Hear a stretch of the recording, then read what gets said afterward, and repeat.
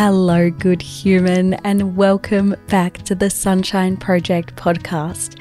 My name is Chloe. I am your host, and I was in your ears just a few days ago talking about all the ways we can bring sunshine into what can be a wild process of finding and making really good friends.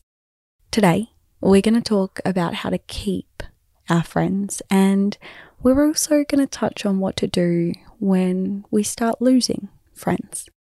Does it sound a little bit analytical? Yes. Does it seem like maybe having friends is something that should just happen naturally? Yes. Is it something that just happens naturally? No, not all of the time, because we are busy people. The thing is, friendships ebb and flow.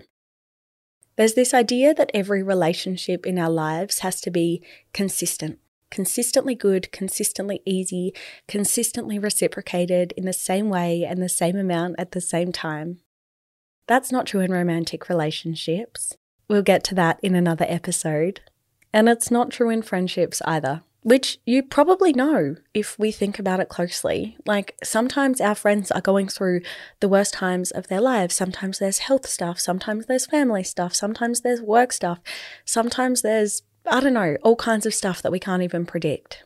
Sometimes they're going through the best times in their lives and they're not really present in the same way that they are when everything's just okay. Sometimes we talk to them 7 days a week on the phone, and sometimes it'll be 6 months between seeing them. Friendships ebb and flow, and that's okay.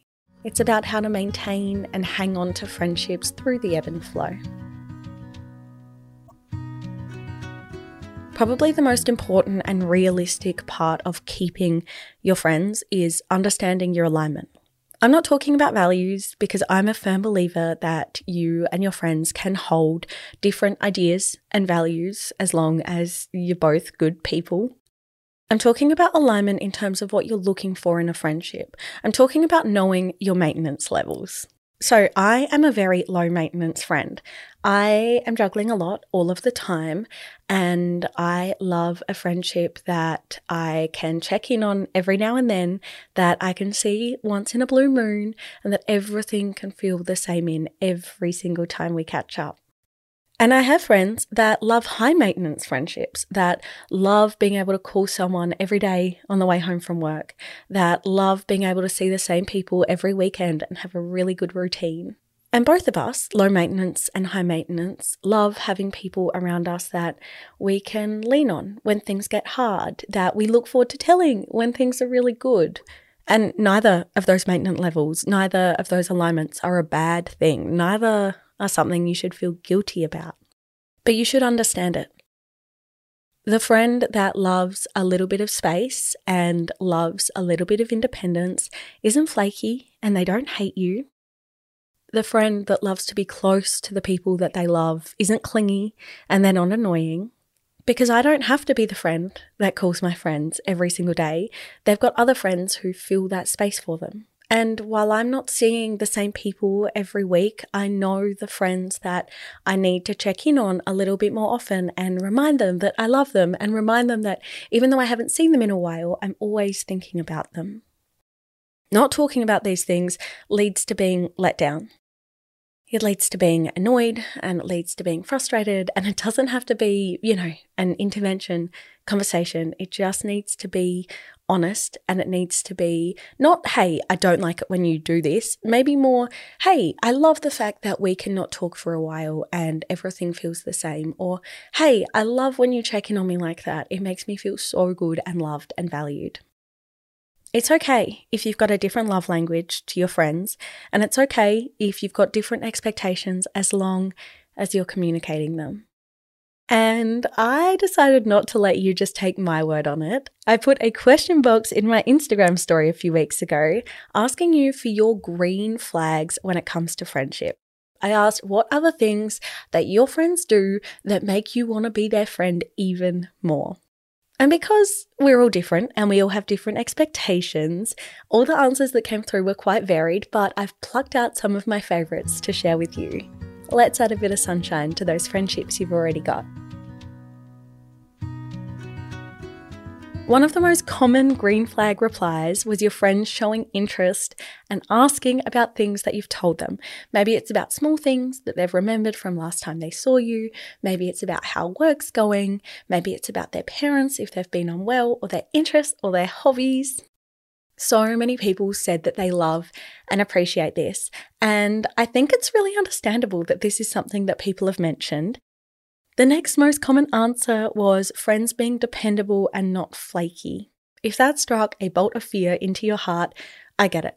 But the thing is, I have been thinking recently about how flaky I am as a friend.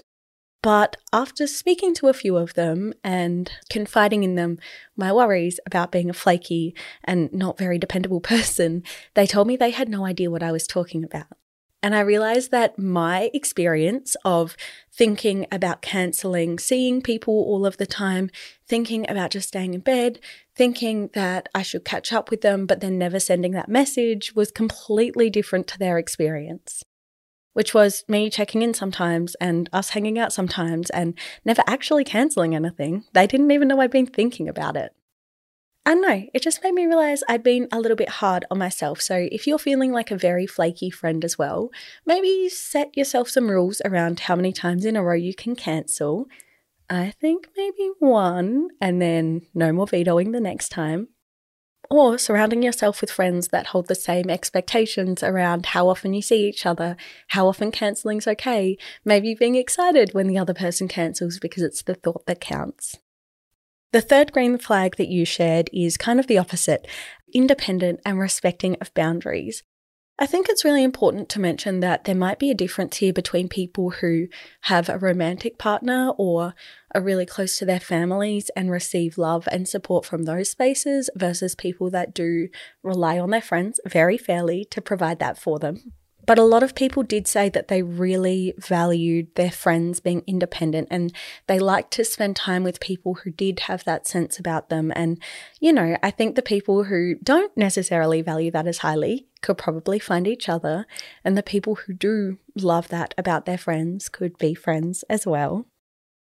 Boundary respect was another one that came through a lot, and maybe that was around if you have a chronic illness and your friends understand that you might not see them very often. Maybe that was around checking in before we dump a lot of trauma. Oh, that's not a very nice way to put that, is it? When I say dump, I don't mean that it's not valid to share the things that are going on with your friends. I mean, Lord knows I do it all the time.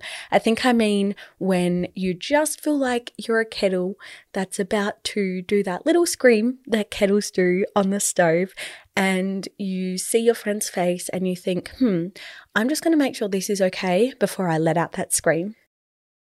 But again, some people wrote that they love their friends oversharing and spilling their guts without having to ask. And so I think that's just a case-by-case basis. Maybe boundary respect is just about knowing that people have different boundaries and being aware of them.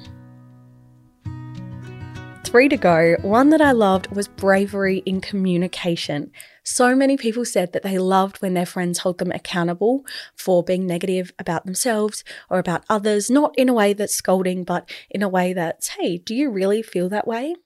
Lots of people said that they love when their friends communicate things with them, like their boundaries or their expectations or their capacity, which brings us on specifically to capacity checks.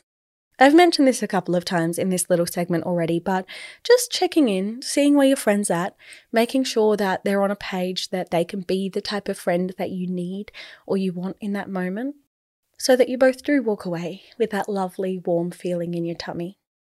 And the last friendship green flag that you shared with me was essentially lots of you are looking for hype people. People that are so stoked for you when things are going well. People who have kind words to say about other people that aren't there. I feel like this is such an easy one to implement, like just adding one nice observation that you've had about another human being or a situation in the last little while. Hyping up your friend when things are working out for them. Not holding back on all of that good stuff. One of my favorite mottos is, if you see something good in someone, speak it. And I think that works here, even if it's to others. That, my love, is almost everything I know about keeping friends. Please join me in another couple of days for some tips on how to bring sunshine into what can be quite hard for us as humans, which is losing friends. It is a tricky thing to talk about, and it's something that we maybe don't talk about enough. I can't wait. I'll see you there, and I'll speak to you then. Bye.